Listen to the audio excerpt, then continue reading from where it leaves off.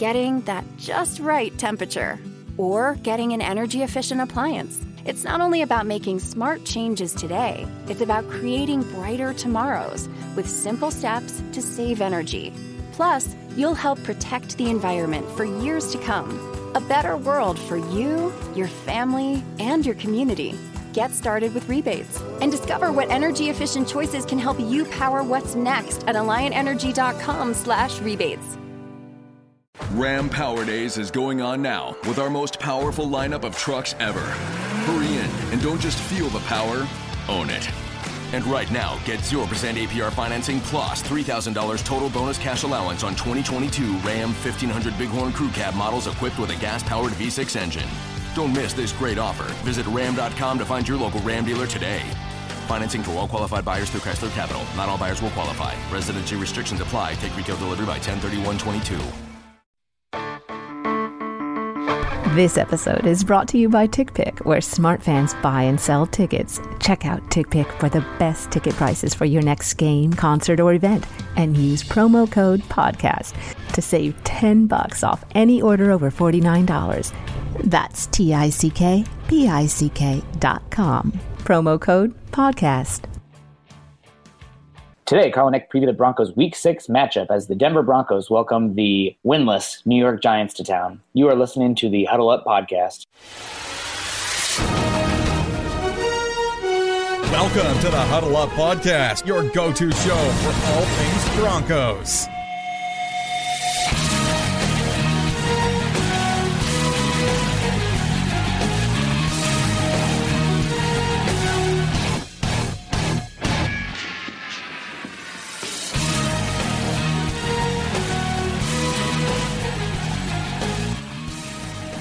Once again, Broncos country, it is time to huddle up.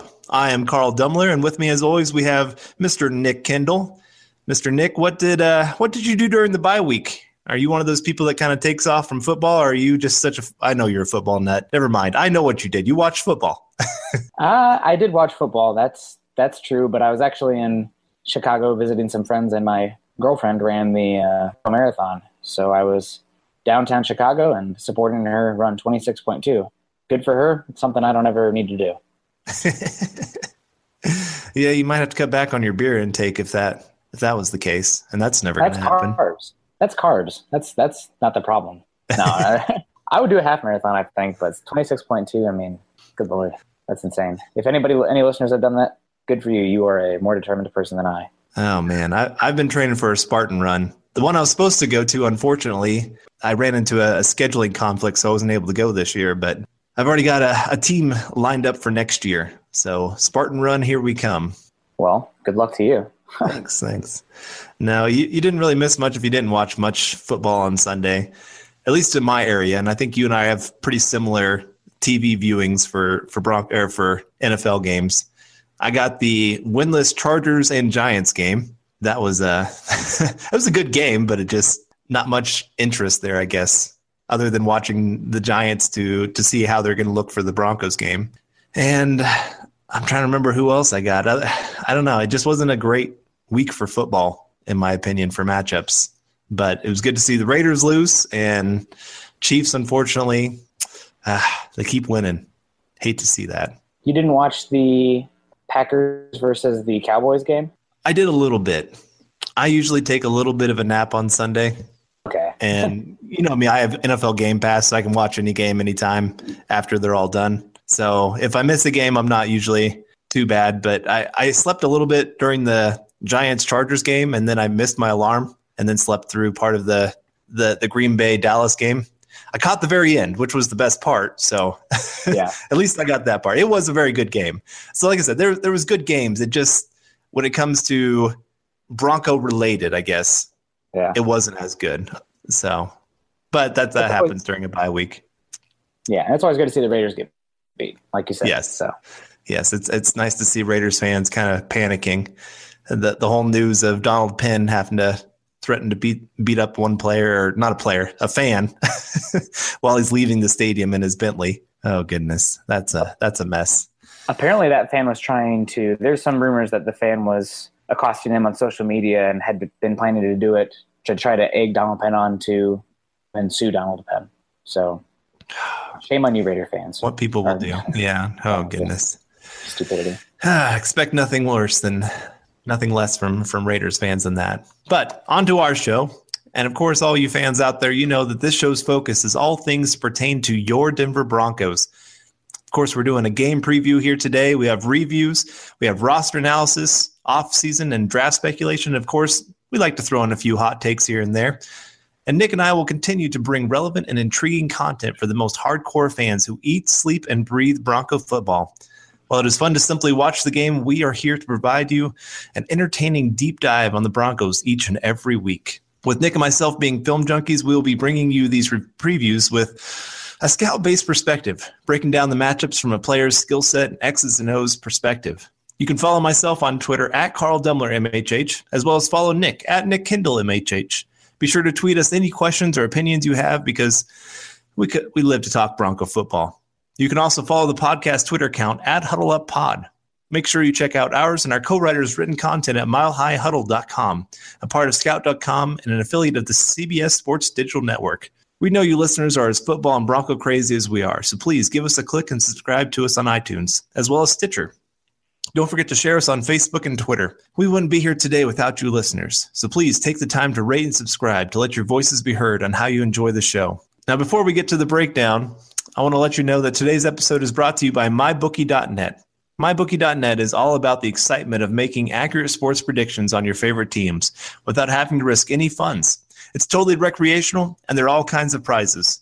In today's climate, the fantasy industries have made watching football a lot more interesting. So go to MyBookie.net and compete for great prizes totally free. All right, time to break down the 0-5 New York Giants. And Nick, I don't know if you do this. I like to do this before every season starts. It kind of break down how every team's going to do, divisional winners, all those kind of things. And of course, things change because of injuries, and it's impossible to get everything right. But probably my biggest miss of the year so far has been the New York Giants. I had them winning the NFC East, and the odds of that happening are very, very slim these days. I just did not see this kind of collapse. I thought they would be an 11-win kind of team with the strong defense. We're going to get into the matchups, but then the offensive weapons that they've added on top of OBJ, adding Brandon Marshall, Sterling Shepard being there, drafting one of my favorites, Evan Ingram, in the first round. And like I said, this is one of my biggest misses of the year, is how the New York Giants would be. I as well. I was pretty high on the Giants coming into this season.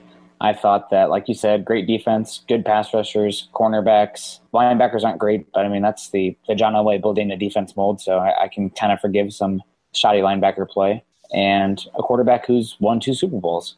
But like we talked about before, it starts up front.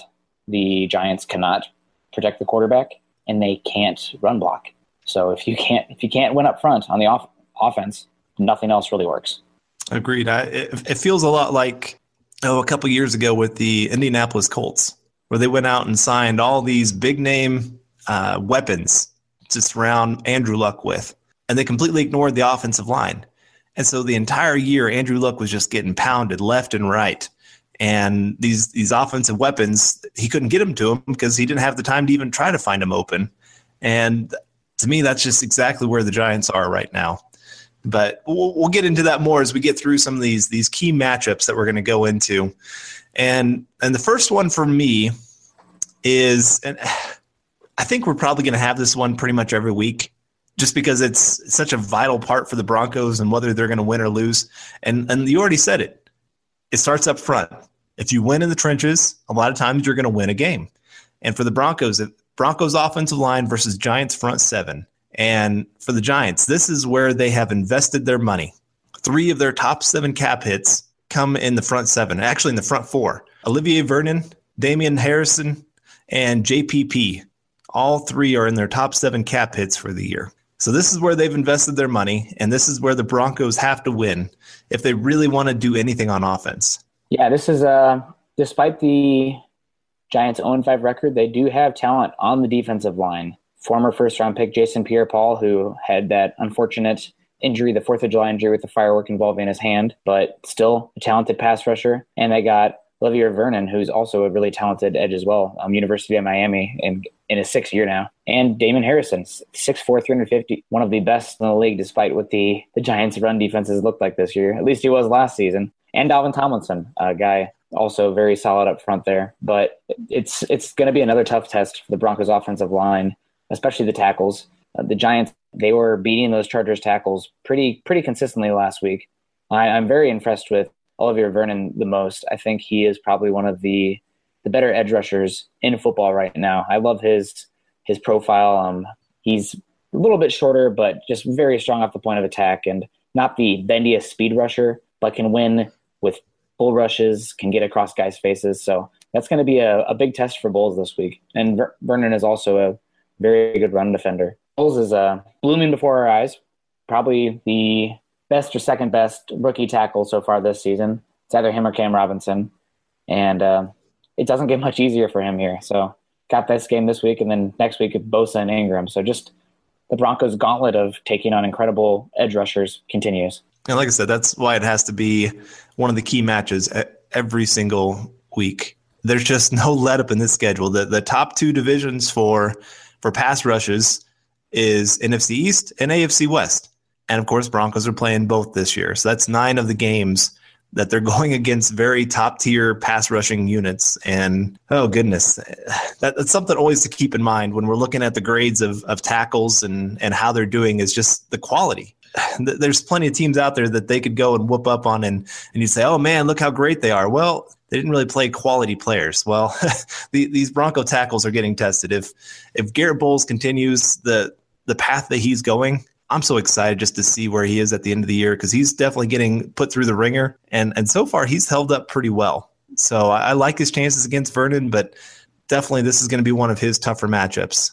I think this is his toughest matchup since week 1 when he had to go against Bosa and Ingram. Yes, I agree. Luckily for the Broncos, the Giants are, like I touched on, really struggling against the run this season. Last week, Melvin Gordon put up over 100 yards and I think about 60 receiving yards against that Giants front 7. And on the season, the Giants run defense is ranked 29th in the league, which really surprising considering how good Damon Harrison is as just a 6'4", 350-pound, like I mentioned, just tank. And Dalvin Tomlinson, who, if you listeners recall, was one of Carl's favorite players coming in the draft last year, just a fire hydrant type of guy. Not the biggest. University of Alabama kind of got, well, I mean, he's 6'3", 312. He's pretty big, but not, 350-pound nose tackle type, but super strong on the point of attack, plays with great leverage. Not really the best pass rusher, but can really own his gaps and played pretty well so far this season. From everything I've seen, he's been really good. He's not going to offer much as an interior pass rusher, so that's good for whoever he goes up against. It's good for Simeon. Hopefully he will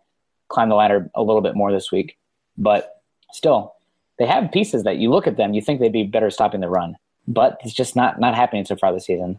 I want to blame more so the linebackers than the defensive line.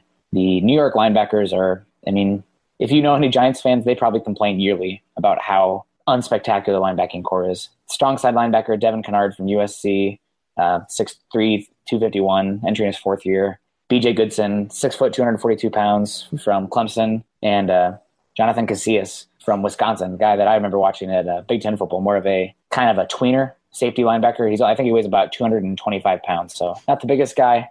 And their linebackers have struggled tremendously this year, whether it be in coverage or filling the gaps.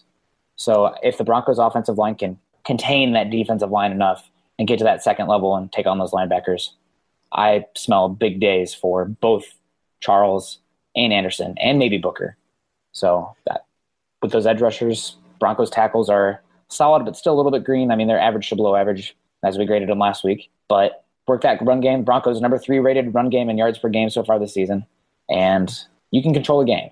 I think, we'll touch on what the Giants offense or lack of offense looks like coming in, but I think the run game is the key for the Broncos. Yeah, no, I'd agree completely with that. And when I watched him on film, this is what I saw, because I agree. They should be better. On paper, they should be a lot better against the run. With Damon Harrison, Dalvin Tomlinson, both of them are pretty much playing at a top 10 level for run stopping ability as an interior runner or as an interior defender. And JPP and Olivier Vernon, both those guys are pretty good. But what I'm seeing sometimes is teams are using the aggressiveness, especially of JPP and Vernon, and kind of getting them to swing out wide and give up some very big gaps. And then, like you said, that linebacking core is just, it's not good. It's the weakness of that defense. Coming into this year, I thought the Giants would be top 3, top 5 type defense, just with that front 4. And then, of course, the secondary that they have, and we'll get into them a little bit more as we go through this. But I just thought with all the playmakers they had, this is going to be an elite defense. And that linebacking core is definitely holding them back because they cannot cover those gaps. They're either lacking the athleticism or they're just really lacking the awareness. That's the big thing that I saw, especially they are so vulnerable to play action. And I'm getting way ahead of myself on our notes here on some of these things and game planning on how to attack this defense. But they bite on so many things. The counter plays are there to have. The outside runs are there to have. It just they really struggle to cover those gaps. And so the Broncos, this is a great week to really get right and get the offensive line moving downhill and making that front 4 have to respect the run game, which should open up the pass game. That's what the Broncos are trying to do this year. When they've had success on offense, it's been that the run game is going well. Teams have to send extra guys to stop the run, and then the play action works well. But I want to take a little bit of time here because Pro Football Focus, they released their grades on overall offensive line and individual grades for the Broncos and every team out there. And I was kind of shocked by a little bit of these. I guess I shouldn't be shocked, but I wanted to get your opinion on these, Nick, of would you say these are too high, too low, or just right when it comes to PFF grades? Because you and I both, we have some offensive line guys we follow on Twitter, and we really highly respect their opinion. They are not big fans of PFF when it comes to offensive line grades. They just see things differently than obviously PFF sees it. And I just wanted to get your opinion of what you think, just the eyeball test when you've seen these players. Both Garrett Bowles, they have him as a 67.1. Too high, too low, or just right? I mean, I guess it could be a little bit higher, but it's within the error bar, in my opinion. I'd probably give him about a 71. Okay. Garcia is a 44, and Barber's a 52.6. Sounds about right. Yep, I agree. Paradis is a 78.5. That's the one I think I have the biggest issue with. I think Paradis has been playing the best ball on the offensive line to start the year. He's been big in the run game, and from what I've seen, hasn't given up many pass rush pressures as well. I'd say I'd have him about 7 to 10 points higher. Yeah, that was the one. And that's why I wanted to go through this mostly, was just the Paradis one, because it kind of shocked me he was the top 5 center last year, according to PFF. And all of a sudden his grade has just dropped, but I thought he's actually played better this year than last year. Partly because he's just surrounded by better talent, with Leary being on his right side.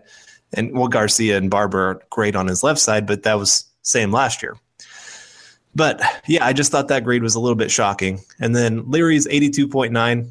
That's about right. Yeah, I had him like an 84, but that's minimal. Yeah. And then Watson, 36.8. Again, that's probably about right considering the performances he put up the first 2 weeks.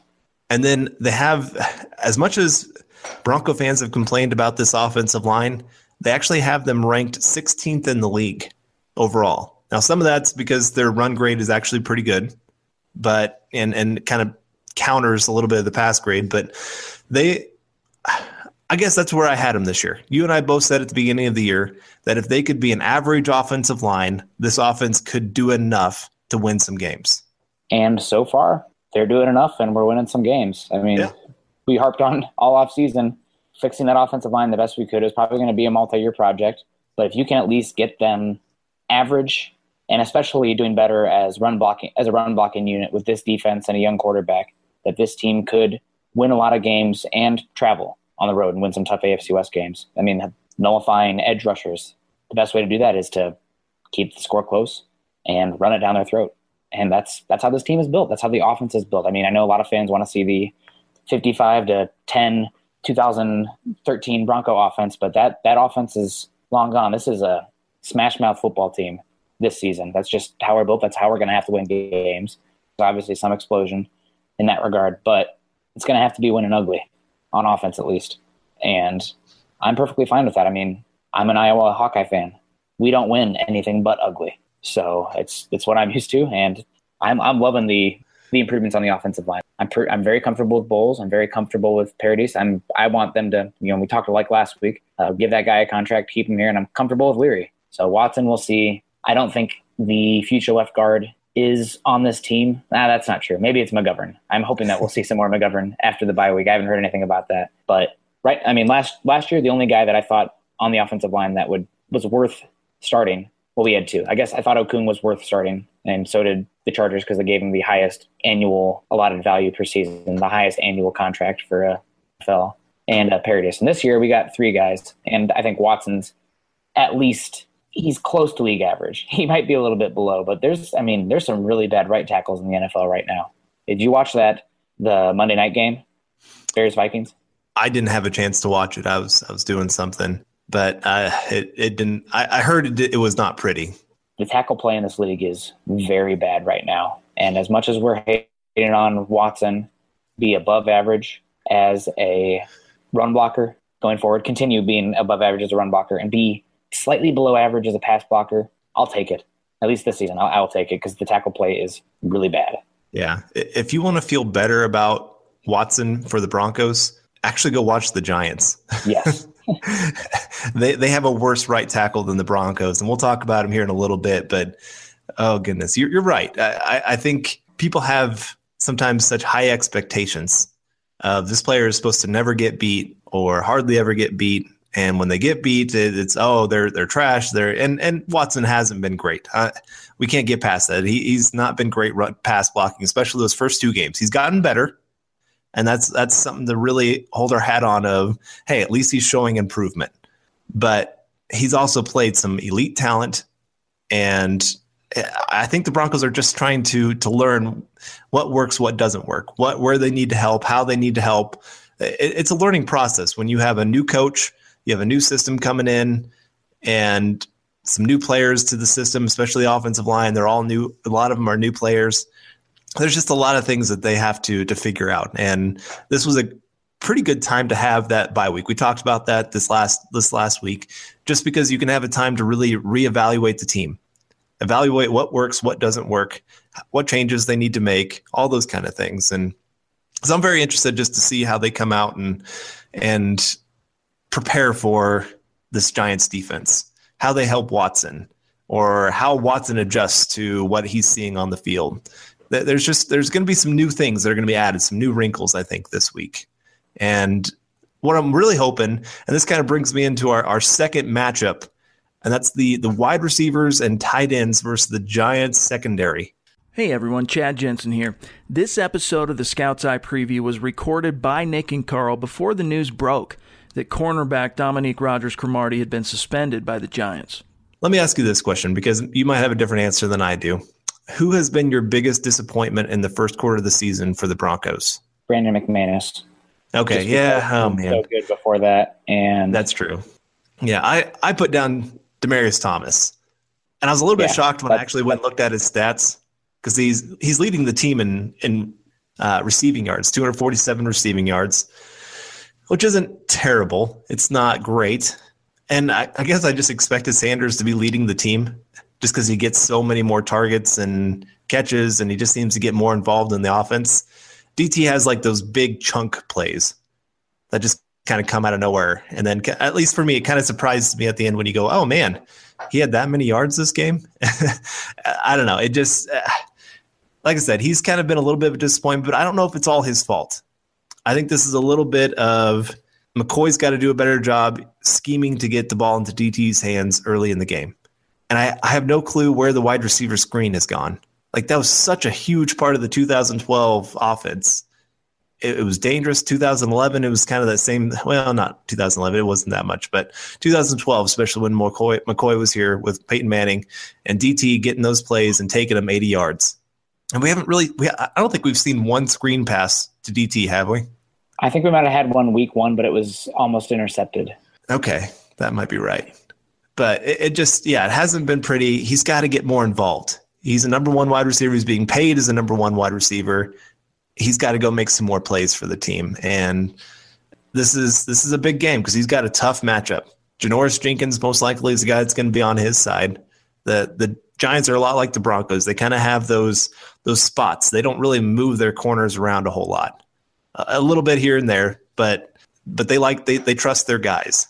And so DT, he's got a tough matchup, but he's got to go out there and win it. And looking at this Giants secondary, I think they've been a little bit of a letdown this year. I guess I would say, just looking at the talent and last year, especially what they were able to do. Just kind of thought this year they'd come in and be that much better. And so far, they've kind of allowed quarterbacks to have their way with them a little bit. They've allowed 10 touchdowns, only have 1 interception, which completely shocks me when you look at these names. I couldn't believe it.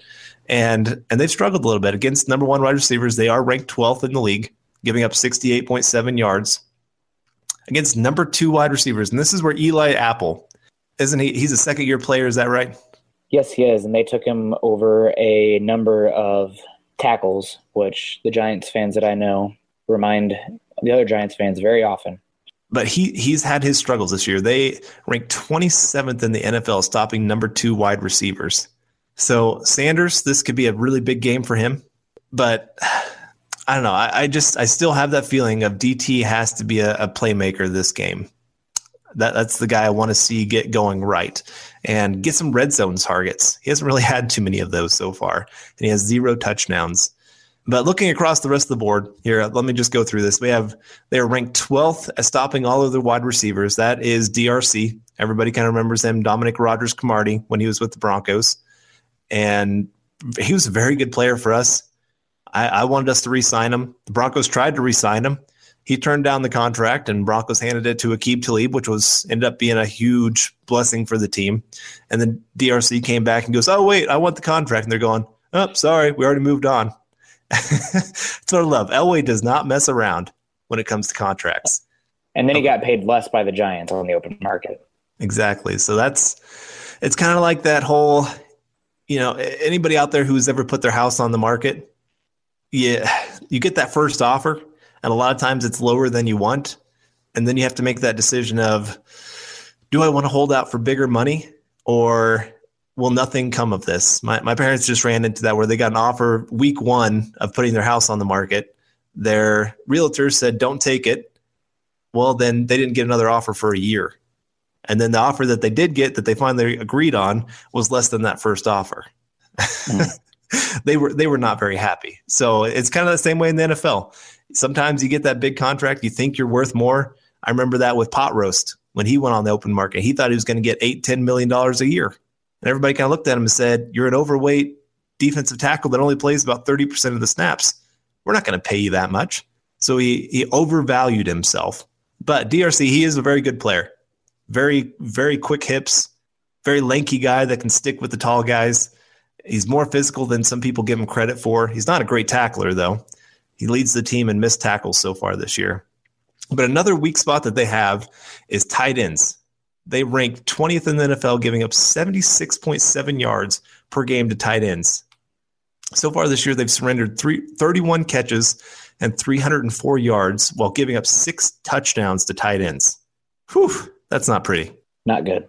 So this could be a very big week for A.J. Derby. I was going to make that exact point. And it comes again to the Giants linebackers are just not that talented. Casillas, Goodson, and Kennard are just – that's the weakness of the team. So I bet you running backs and tight ends. Like we see the tight ends. I saw last week, Melvin Gordon put up, 60 yards on five receptions and had a touchdown through the air. So Broncos, that seems like an area where a lot of teams are vulnerable right now. That's why we see more and more dime backers in the field as well. Again, good point. A.J. Derby, I think if you are a daily fantasy person out there, A.J. Derby is or if you're looking for a 1-week flyer, I think Derby's a very good 1-week player who will outperform his projections. And we also don't want to move on without talking about their safeties. Landon Collins last year, I believe, was the runner-up for Defensive Player of the Year. Third-year player from the University of Alabama. Was one of the first picks in the second round. He's in his third year this season. 6 foot, 225, and can play high safety, can play man covers, can play a multitude of different zones.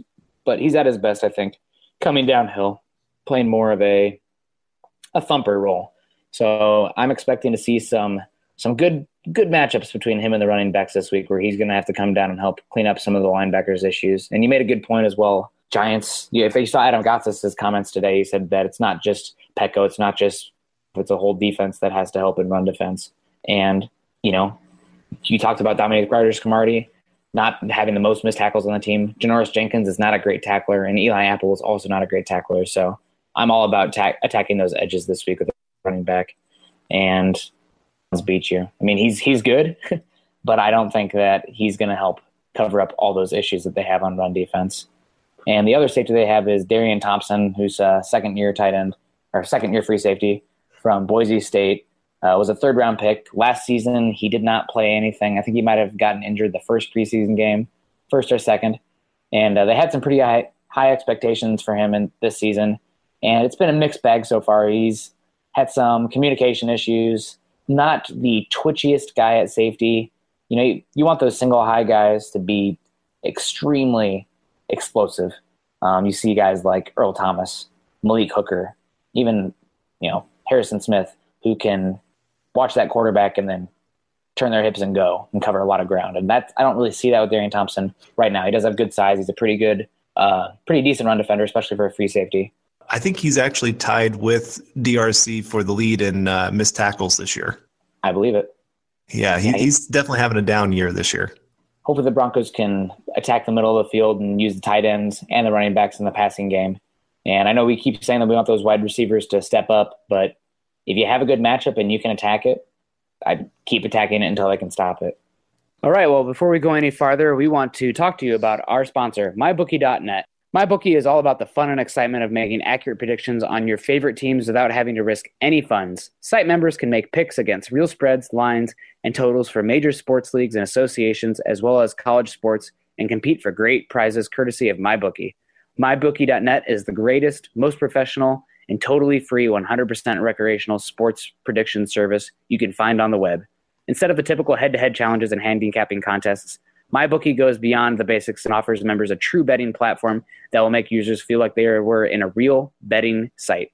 Unlike most betting services, MyBookie.net is a completely free site that allows you to make daily predictions and bets and win real prizes at no cost. MyBookie is not a gambling site or a play-for-money site. It's a free sports wagering website built for millions of sports fans to provide them with a platform to participate in picking games, predicting scores, and compete for free prizes without risking any money. Just like the Office Pick'em contest in fantasy football, MyBookie brings a deeper enjoyment and excitement to watching our favorite teams compete by increasing the stakes. It's fun, and for no cost for you, you get to make predictions and qualify for free prizes. Again, the service is absolutely free for all users, and we want to say thank you to MyBookie.net for sponsoring the Huddle Up podcast. All right, well, we've been talking a little bit about the Giants' defense, but now I want to talk about the Broncos' strength and their defense and a matchup that they have all season. And I'm talking about Von Miller and Shaq Barrett going up against Eric Flowers, Justin Pugh, and Bobby Hart.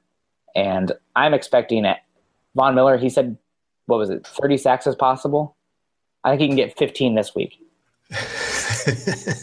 I was hoping this would be his 3 or 4 sack week kind of thing that helps get him back on track a little bit. To the whole 30 number every year, somebody has to throw out that number, and every year I shake my head, going, "Come on, get 20." Yeah. I'll take 20. But yeah, Von, this will be one of his easiest matchups of the year. I think Bobby Hart's going to get the start. I haven't for sure heard that he was benched. He's had a rough year. Started off with that terrible game against Marcus Lawrence of the Cowboys week 1. Then he got injured, sat out a week, came back, but they kept him on the bench. They actually had him as a healthy scratch. And they claimed it was because they wanted to give him another week to heal up and things like that. But a lot of people in New York were kind of thinking it was more because of how he was playing. He was just that bad. But it looked like he started this last week against the Chargers. And so I expect that he's probably going to get that start again. Justin Pugh looked better when he actually played that right tackle spot. He was their left guard, but he's a pretty good guard. Not great. I think people overvalue him a little bit, but at the right tackle spot, he is better. But they I don't know. They've been going back and forth, left and right, of who's starting on their offensive line. It's hard to keep up with. But again, this is a great matchup for Von Miller, whether it's Justin Pugh or Bobby Hart. And Shaq Barrett against Eric Flowers, no tackle in the NFL since 2015 has given up more pressures than Eric Flowers.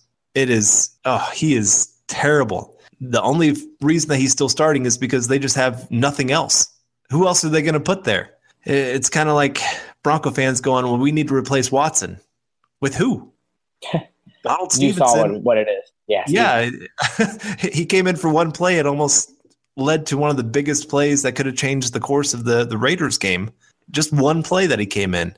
Look at the free agent list. It's not good. It's nobody that you want to come in. There's such a need for offensive line talent in the NFL. It's just not being taught at the college level as much as it should. So it takes time to develop guys, and you have to have patience. And it just, unfortunately, a lot of times you wait those 2 or 3 years and a guy doesn't actually pan out. And then you're going, oh man, we still got to go find a guy. Then it's another 2-3 years. And it's hard to find 5 guys that can do good work.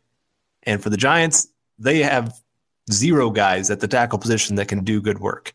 But Eric Flowers, he has done a little bit better since the first 2 weeks. He gave up a lot of pressures, a lot of sacks.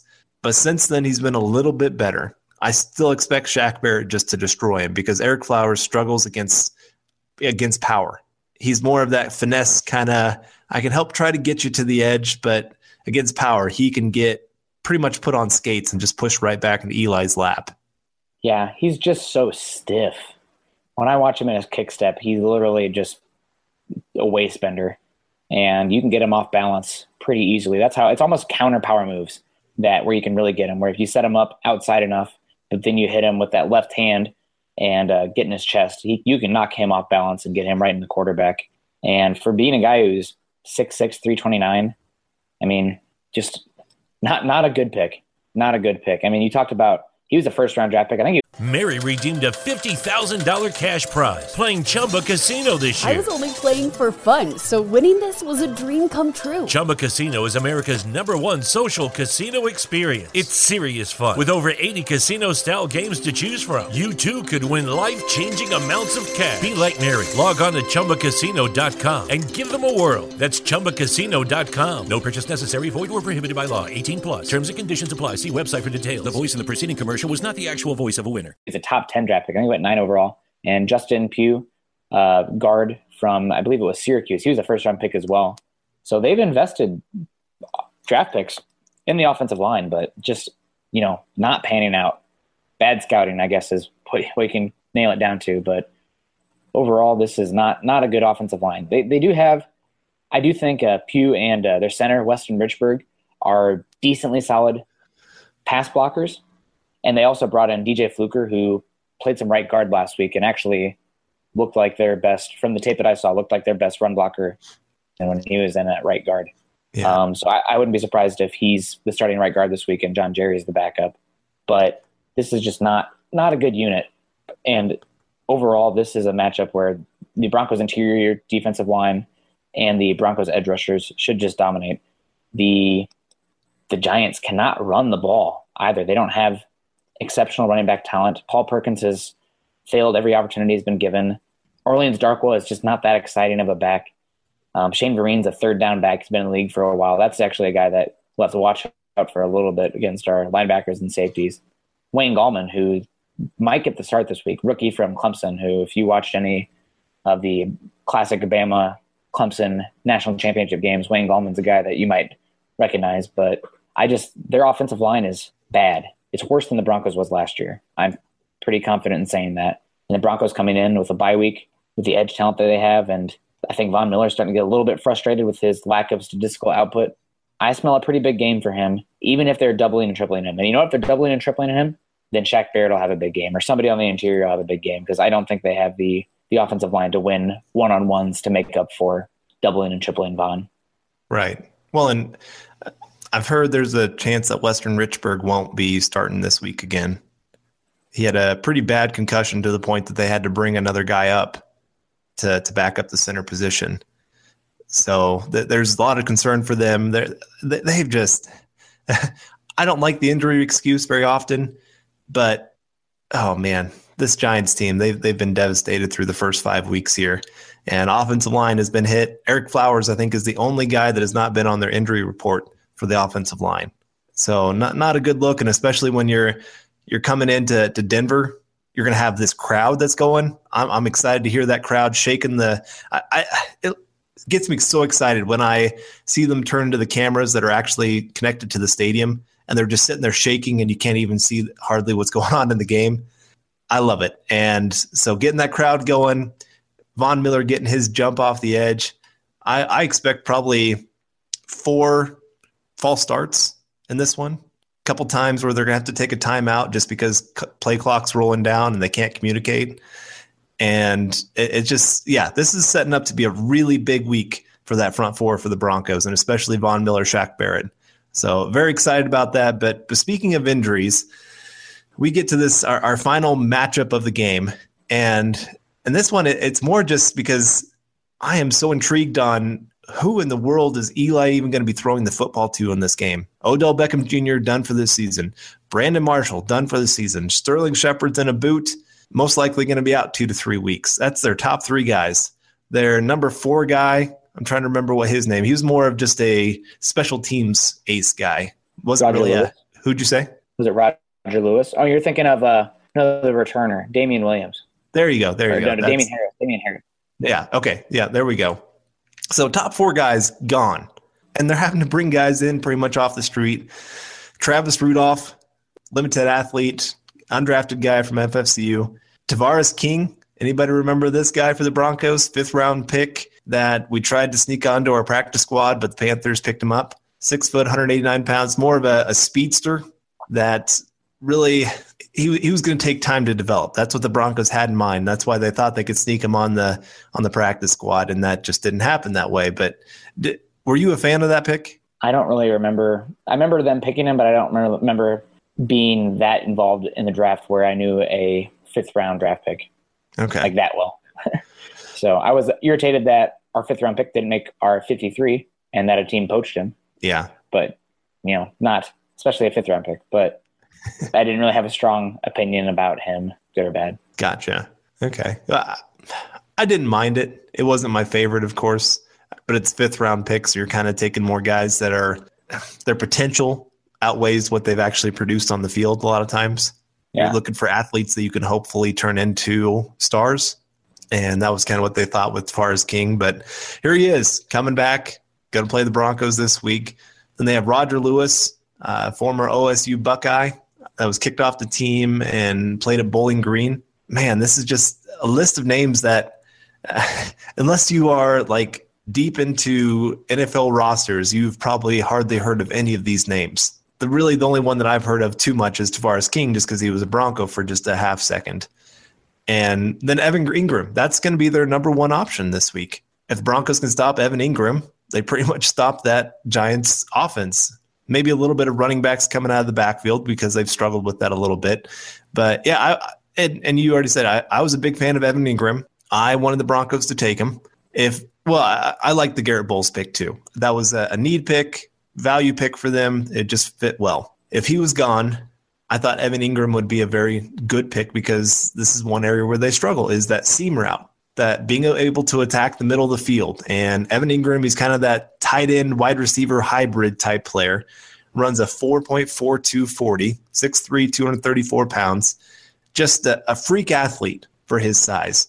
And I was kind of excited to see what he could do with the Bronco offense and how he could change things and be that really big time 3rd option for the Broncos.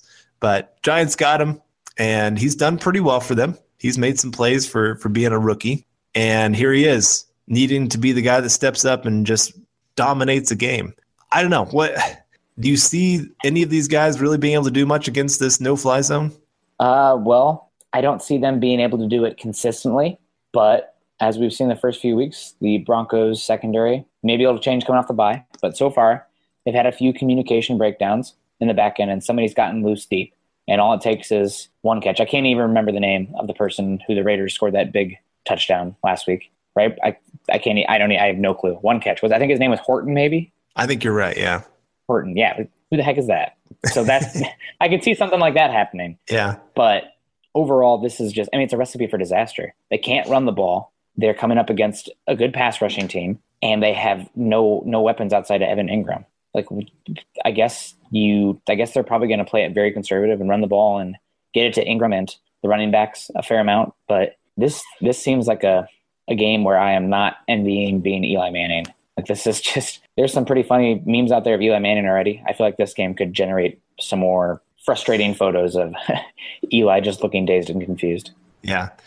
Here's my one concern. The Broncos secondary, one of the biggest parts of why they are so successful is they are film junkies like you and me. They're even more than you and me. They watch for the smallest thing when they're scouting a wide receiver of any kind of tell that they will give away. Well, when there's not much film on these guys, it's hard to really know exactly how they're going to try to use them.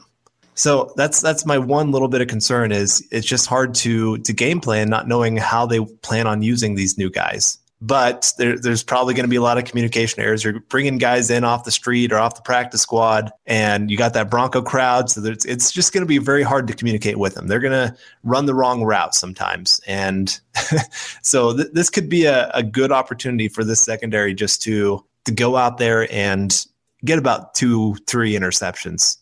This will be a good game for that. But this defense, they have to dominate the teams that they should dominate. That's my one thing with this game is play above the competition. Don't play down to the 0-5 Giants. Don't let this game continue to linger. I think the Broncos win this one. How pretty it is the big question. And I don't know. There's just a little bit of worry there, but not too much yet. The Broncos should win this one, but it just a little bit of concern on some of that. That said, other end of the coin, Eli has about zero chemistry with these guys coming in off of a tough loss, no bye week to prepare, and coming in to play Mile High in a team that's going to be itching to play football coming off a bye. So my money's on ugly hair, phased and confused Eli face plenty of times this week. Or Sunday night even. It's Sunday night even. Don't start Eli Manning in fantasy football this week. That's the easiest advice I'll ever give you. Agreed. Well, let's get to our next section here in X Factor. And it's amazing. We've been off for it here. Well, we still did a show last week, but just kind of getting back into the flow of these things and just looking back on the players that we picked against the Raiders. And my player was Domata Peko. And it wasn't because I was worried or thinking that he had been playing down and needed to play up. It was because he'd been so dominant, he needed to do it again. And especially going against Rodney Hudson and Osemele and Gabe Jackson, just one of the best interior offensive lines in football. And Peko just dominated them. Oh my goodness. What did Lynch have? 9 carries for 12 yards? It was amazing. And if you haven't looked at Mile High Huddle, I think Eric did a great article. It was a premium piece breaking down the Domata Peko and what he brings to this defense and just how much he has changed things. It is crazy how much this guy has meant to this defense. There's a real argument out there for him being the MVP of this team so far this year. It's just amazing. I love the energy that he brings, the power that he brings, and he just sets the tone for the rest of the defense of, hey, this is how we're going to play the entire game. And the players really respond to him. He is a great leader. That was something that Cincinnati players talked about a lot, was he was that emotional leader for that defense. And they were very sad to see that go. And he has really brought that to the Broncos of just being that dominant player. So very, very excited for what he did and just really embarrassing the Raiders and especially Marshawn Lynch that so many Raider fans were so excited about. And he's just not what he was. That's for sure. And you picked Brandon Marshall. What did you think of his game? He had a solid game. It was more of a team effort, but after coming off that, not a great game against Buffalo, especially covering the tight ends and the wide receivers and the running backs, the kind of the similar thing going on with the Raiders. I thought Brandon Marshall could use a bounce-back game, and from my eyes, he had a solid game. Wasn't outstanding or anything. I think Todd Davis actually had a better game than he did, but Marshall had an okay game. I think we saw more Will Parks than we'd seen all season yet. So, like we talked about, we had some flame on the YouTube video. I don't know if you saw that, but we were talking about how Todd Davis had been playing better than Brandon Marshall had so far this season. Not that he's a better player, just he'd been in better form, as they'd say in soccer speak. And some people are like, what are you saying? Brandon Marshall's the best linebacker we have by far. Todd Davis, not good. But, I mean, I would take Marshall over Davis still. Yes, I would too. Yeah. But that doesn't mean that we should negate what Davis has brought to this team this year. Absolutely. He's a completely different player than what we've seen the last 2 years. He is running downhill. He is shooting gaps well. He is fighting off blocks. He's just doing things that he wasn't doing the years before. He's still not great in coverage. I've seen him a few times trying to go out in coverage and being that couple steps behind and getting a little lucky that either a throw was bad or the guy didn't look his way, something like that. But as a run defender, Todd Davis has blown Brandon Marshall away. Marshall hasn't been terrible. I'm not trying to say that, but Marshall's main job for the Broncos is more being that coverage linebacker. Davis is more of that run stopper. Davis has done better as a run stopper than Marshall has done as a coverage linebacker. That's all we're saying so far. Doesn't mean that by the end of the year, I still believe in Brandon Marshall. I'm glad that we have him signed long-term. I like what he brings to this team. And there's just some things he needs to clean up. And I can guarantee you he would say the same thing. I'm sure he watched the film and said, what in the world was I doing on this play? And so I expect more from him coming out of the bye. He's the guy that holds himself very, very accountable for his mistakes, sometimes almost too much.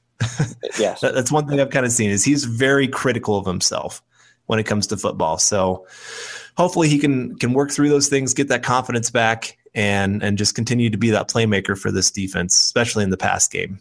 But but he did have a good game last week. He was filling up gaps, and tight end did not make many plays, and running back did not make many plays. So overall, I'd say Peko and Marshall, give them a rubber stamp A. Yeah, good job. Definitely. And that brings us to this week. And I guess I took the easy choice for X Factor and saying Trevor Siemian. He's had 2 pretty meh games in a row here. And this is one of my issues with people sometimes is they'll always go to the record and say, but how did he do? Or what's his record? I had this disagreement a little bit earlier about Alex Smith when it comes to the playoffs. And his record, Alex Smith is 2-4 in the playoffs, but he's actually got pretty good numbers. And he lost a game when his offense scored 44 points. I don't really blame that game on Alex Smith for losing. That's just my opinion. And it's kind of the same with Trevor Siemian of, we beat the Raiders, but it wasn't a great game for him. The one thing I can point to is not having the turnovers, but there were some very close calls, the turnovers. The fumble that almost happened because of Donald Stevenson, that's not really Trevor Siemian's fault. But the batted pass that got popped up in the air I thought it wasn't going to come back down. Yeah. And Sanders caught it, and it might have been his best catch of the day.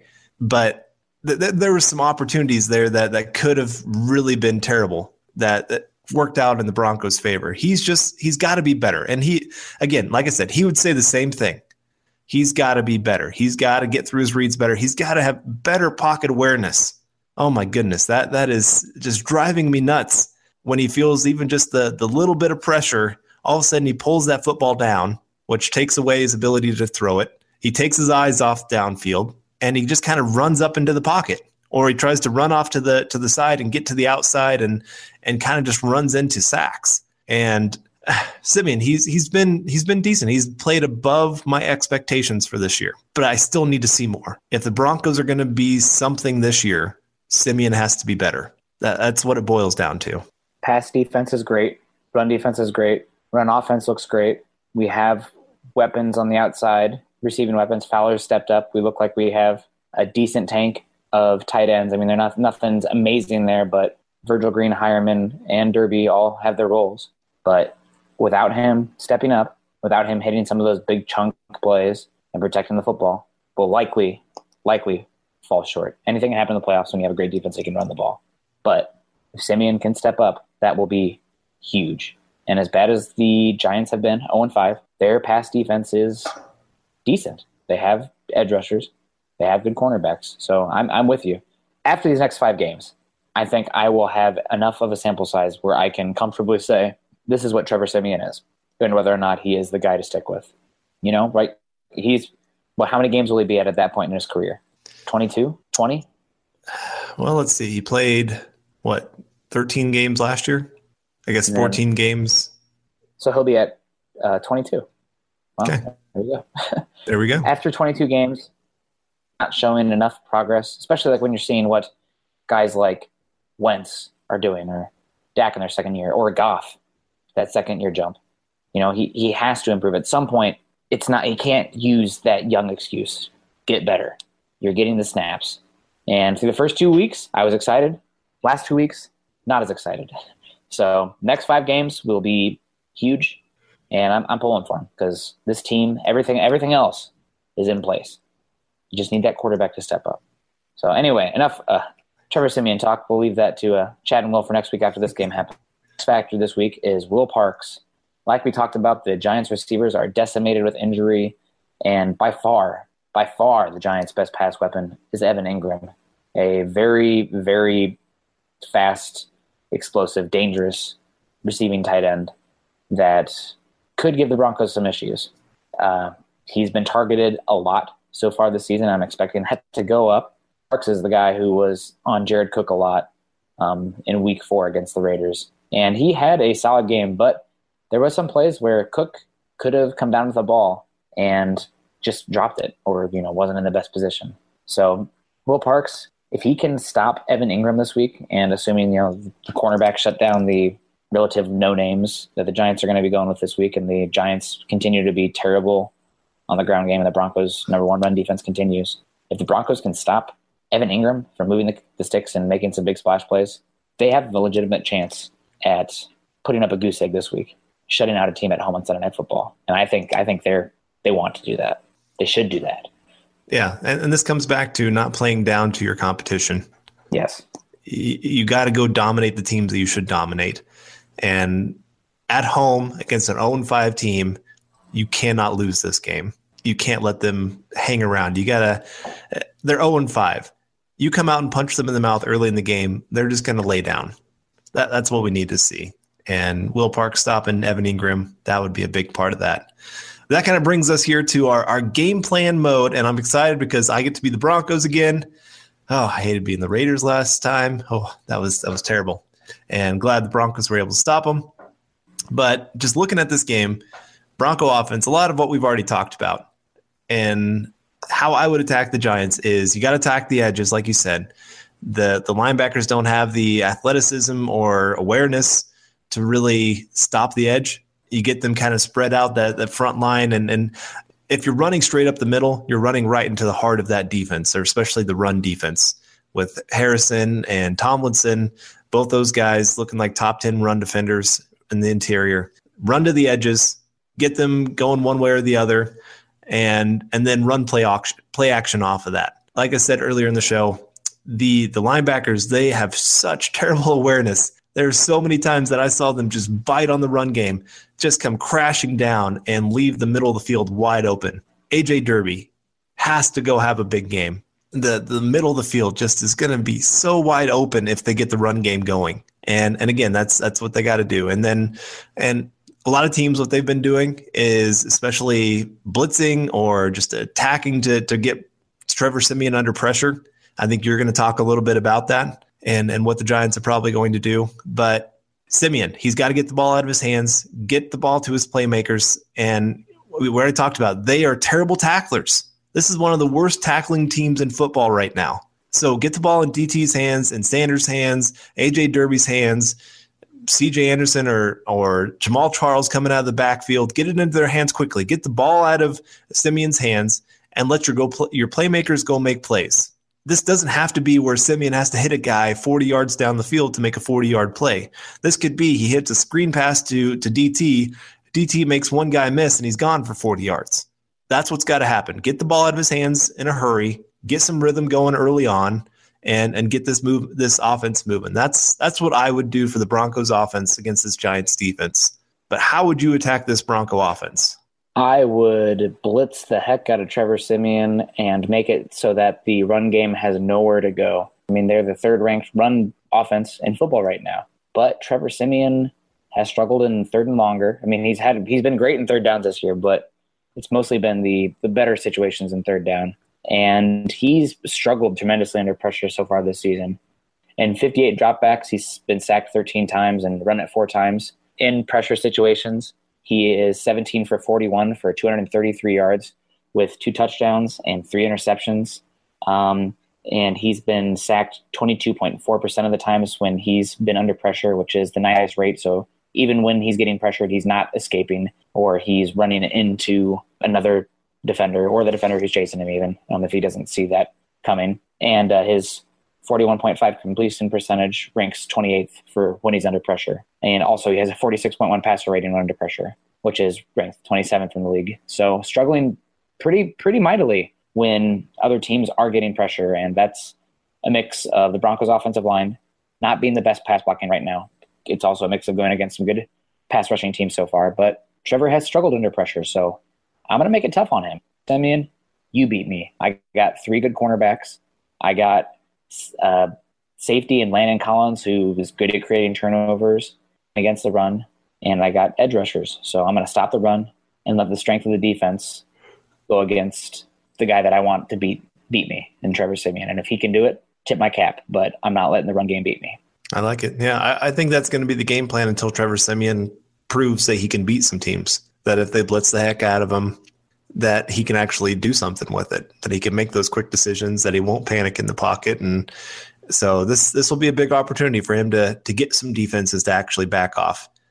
It's a copycat league. If this worked to get 1 week, teams are usually going to copy that until a team proves that they can do something with it. So yeah, I expect that for sure. But now Bronco defense versus Giants offense.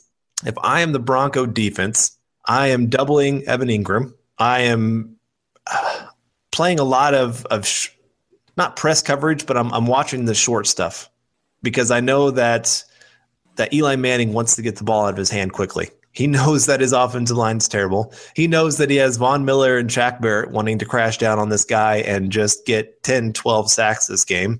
So he's going to want to get the ball out of his hand in a hurry. Protect those short areas and force them to have to beat you long. And then have Justin Simmons playing kind of that deep safety look that I think he's really coming into his own. I think he can – you're talking about needing that athleticism. I think Justin Simmons can be that guy. I don't think he has quite the speed of some of the other top-tier free safeties that are those deep safeties, but he has that great first step. He's got that great awareness and just that leaping ability to go make a huge play. We saw that against the Raiders where he outjumped Amari Cooper, who's a pretty good athlete himself, but Justin Simmons is just a better athlete. And so I want to force Eli Manning to have to hold on to the ball a little bit longer, make him a little bit more uncomfortable in the pocket, maybe make him hear some steps behind him a little bit, and maybe try to run up in the pocket or something. And so just make him uncomfortable. Just like they're going to try to make Trevor Siemian uncomfortable, go make Eli Manning uncomfortable. And then go ahead and run some blitzes at him. Yeah, I think he's a good quarterback at handling that, but just with the weapons that he has and just not having the trust in them, I would go ahead and make him have to show that he trusts those guys in a hurry, that he's going to trust that they're going to run the right route right off the bat. And so use this crowd, get after him, and just cover those short areas. I think that would be a good game plan, especially then it helps stop the run game too. That's a good game plan. I don't think that the Giants offense really has, unless for some reason the Broncos are positioned with turnovers and whatnot. But if I'm the Giants on offense, best chance is to use Ingram and Vereen as pass catching options and isolate the linebackers and the safeties, because that's where the Broncos have shown to be a little bit weak. And take a shot too. You need to take some shots downfield because the run game is probably not going to be effective. So you got to take some shots, especially vertically, because you don't want a chance for some pick six. A deep interception is pretty much as good as a punt, and I'm expecting a fair amount of punts with the Giants offense this week. But if you're going to do it, I think it's got to be Shane Vereen and Evan Ingram against linebackers and safeties. But other than that, just try not to get Eli killed, I guess. Get out of this game without getting Eli killed, because he's going up with not a lot of passing weapons, and Broncos are going to be amped up against some not great at tackles. So it's definitely a David and Goliath matchup for the Giants offense against the Broncos defense this week. Yeah, I don't think you're going to see many people picking the Giants to win this one. No. It's just, and I hate to, it's not a gimme win. No NFL game is a gimme win. It's, and this league has been so weird this year. The Jaguars, I have no clue what they are week to week. The Patriots, I don't know what they are yet. They're a great offense, but what is that defense? And there's just not a lot of teams that we really know exactly, hey, this is what they are. And so always got to be careful, especially new players coming in. Sometimes they can catch you off guard, not quite knowing exactly what they like to do. And but this should be a very good matchup for the Broncos. Very good opportunity for them to go and take one here and keep the pressure on the Chiefs. That's what they have to do. But getting to our last section here, the what to watch for. And 2 weeks ago, I kind of cheated and I, instead of picking a position group or something like that, I picked Trevor Siemian. He is kind of a position group since he is the quarterback. And he didn't really live up to the hype. The Raiders don't have a great secondary. Beyond Khalil Mack, they don't have much of a pass rush. They're not great at stopping the run. There's just not much that defense does well. And so I thought Trevor Siemian could go out there and have a really big game, and he didn't do it. He looked not scared, but he looked like he was afraid of making the big mistake. It was more that he didn't want to make the big mistake than he wanted to go out and make plays. And that he can't be that way. He's got to be an aggressive quarterback. He's got to go make some plays, whether it be with his legs, whether it be with his arm, whatever it may be. But against the Raiders, it was one of my more disappointing games in him. I thought the Bills game, he was a lot more aggressive, which I appreciated. Yes, it led to a couple turnovers, and he's got to be careful with that. But he's got to find a balance between the two. There's being too aggressive, like Brett Favre all those years. He was a guy that he didn't care that he's throwing in the triple coverage. He was going to throw it as hard as he could and just hope his guy came up with it. That's being too aggressive. But there's being a point of too conservative. The Chiefs with Alex Smith, I hate saying this, but he might actually be the MVP of the league through the first quarter of the season. How crazy is that? Alex Smith. But part of it is because he's learned how to be a little more aggressive.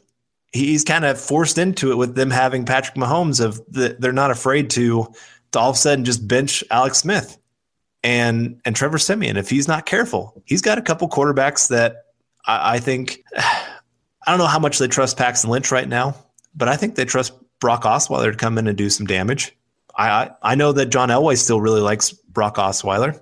So I'm not saying that Trevor Siemian's job is on the line or anything like that, but he's got to go out there and start showing some more things. That was my pick. And then you picked the wide receivers, and it might have been one of their worst games as wide receivers.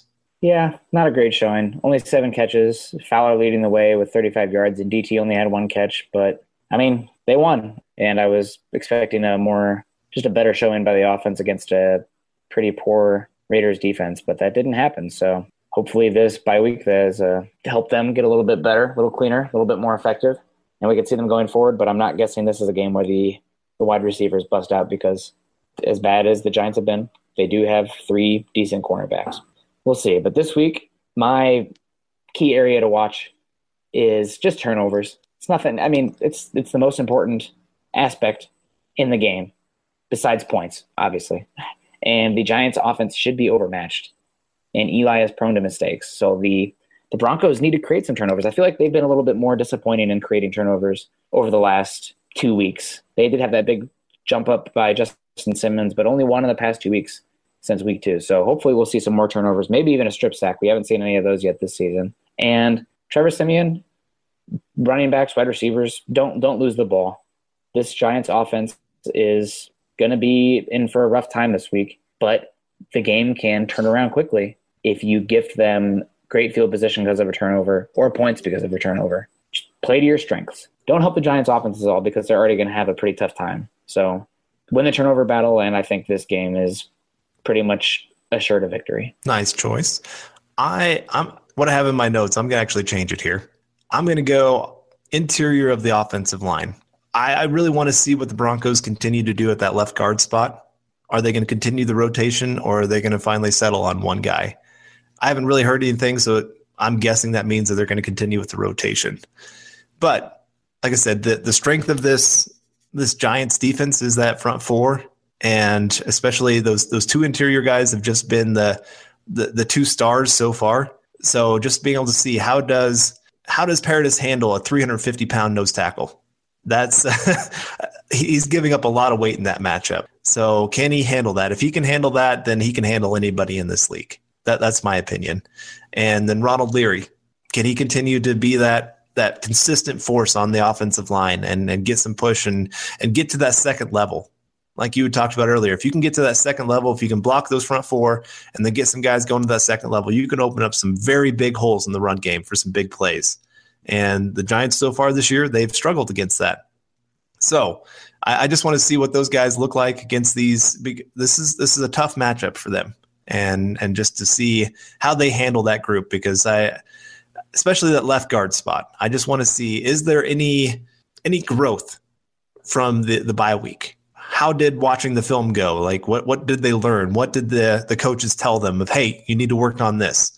And I know it's hard to see big changes during the season, but a week 4 bye, it's kind of that time that you can go and make a couple changes and really study the tape and just really dig in. So I hope to see that group really just dominate this game. Yeah, hopefully. That would be huge for them, especially coming off that bye week. So I guess that brings us to our final section of the podcast and a prediction of the score. And Carl, I'm gonna make you go first this week. Oh boy. Okay. I'll go 20-3. 20-3. Wow. That is a butt whooping, and that was honestly the score I was going to go with. That's what I had written down. So I'm going to switch it up. I will go 20-10. I think the Giants get some sort of touchdown, whether it be a busted coverage or a gifted field position off of a turnover. I think their defense is good enough, and the Broncos offense has been, let's call it as is, 16 points against this Raiders team at home. That's considered struggling. I mean, a win's a win. I'm not down about the win, but I'll go 20-10. Okay.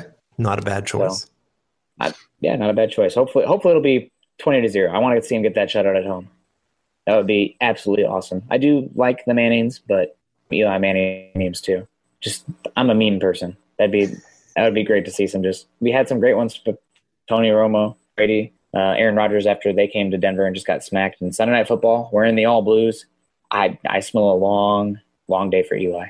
Well, that will wrap up the Week 6 preview of the Huddle Up podcast. It's been too long since the Broncos have played, the bye week in Week 5, but we're back, and the Broncos are going to be back. Broncos find themselves in a good chance to go 4-1 in the season, coming against a very injured Giants team, especially on offense.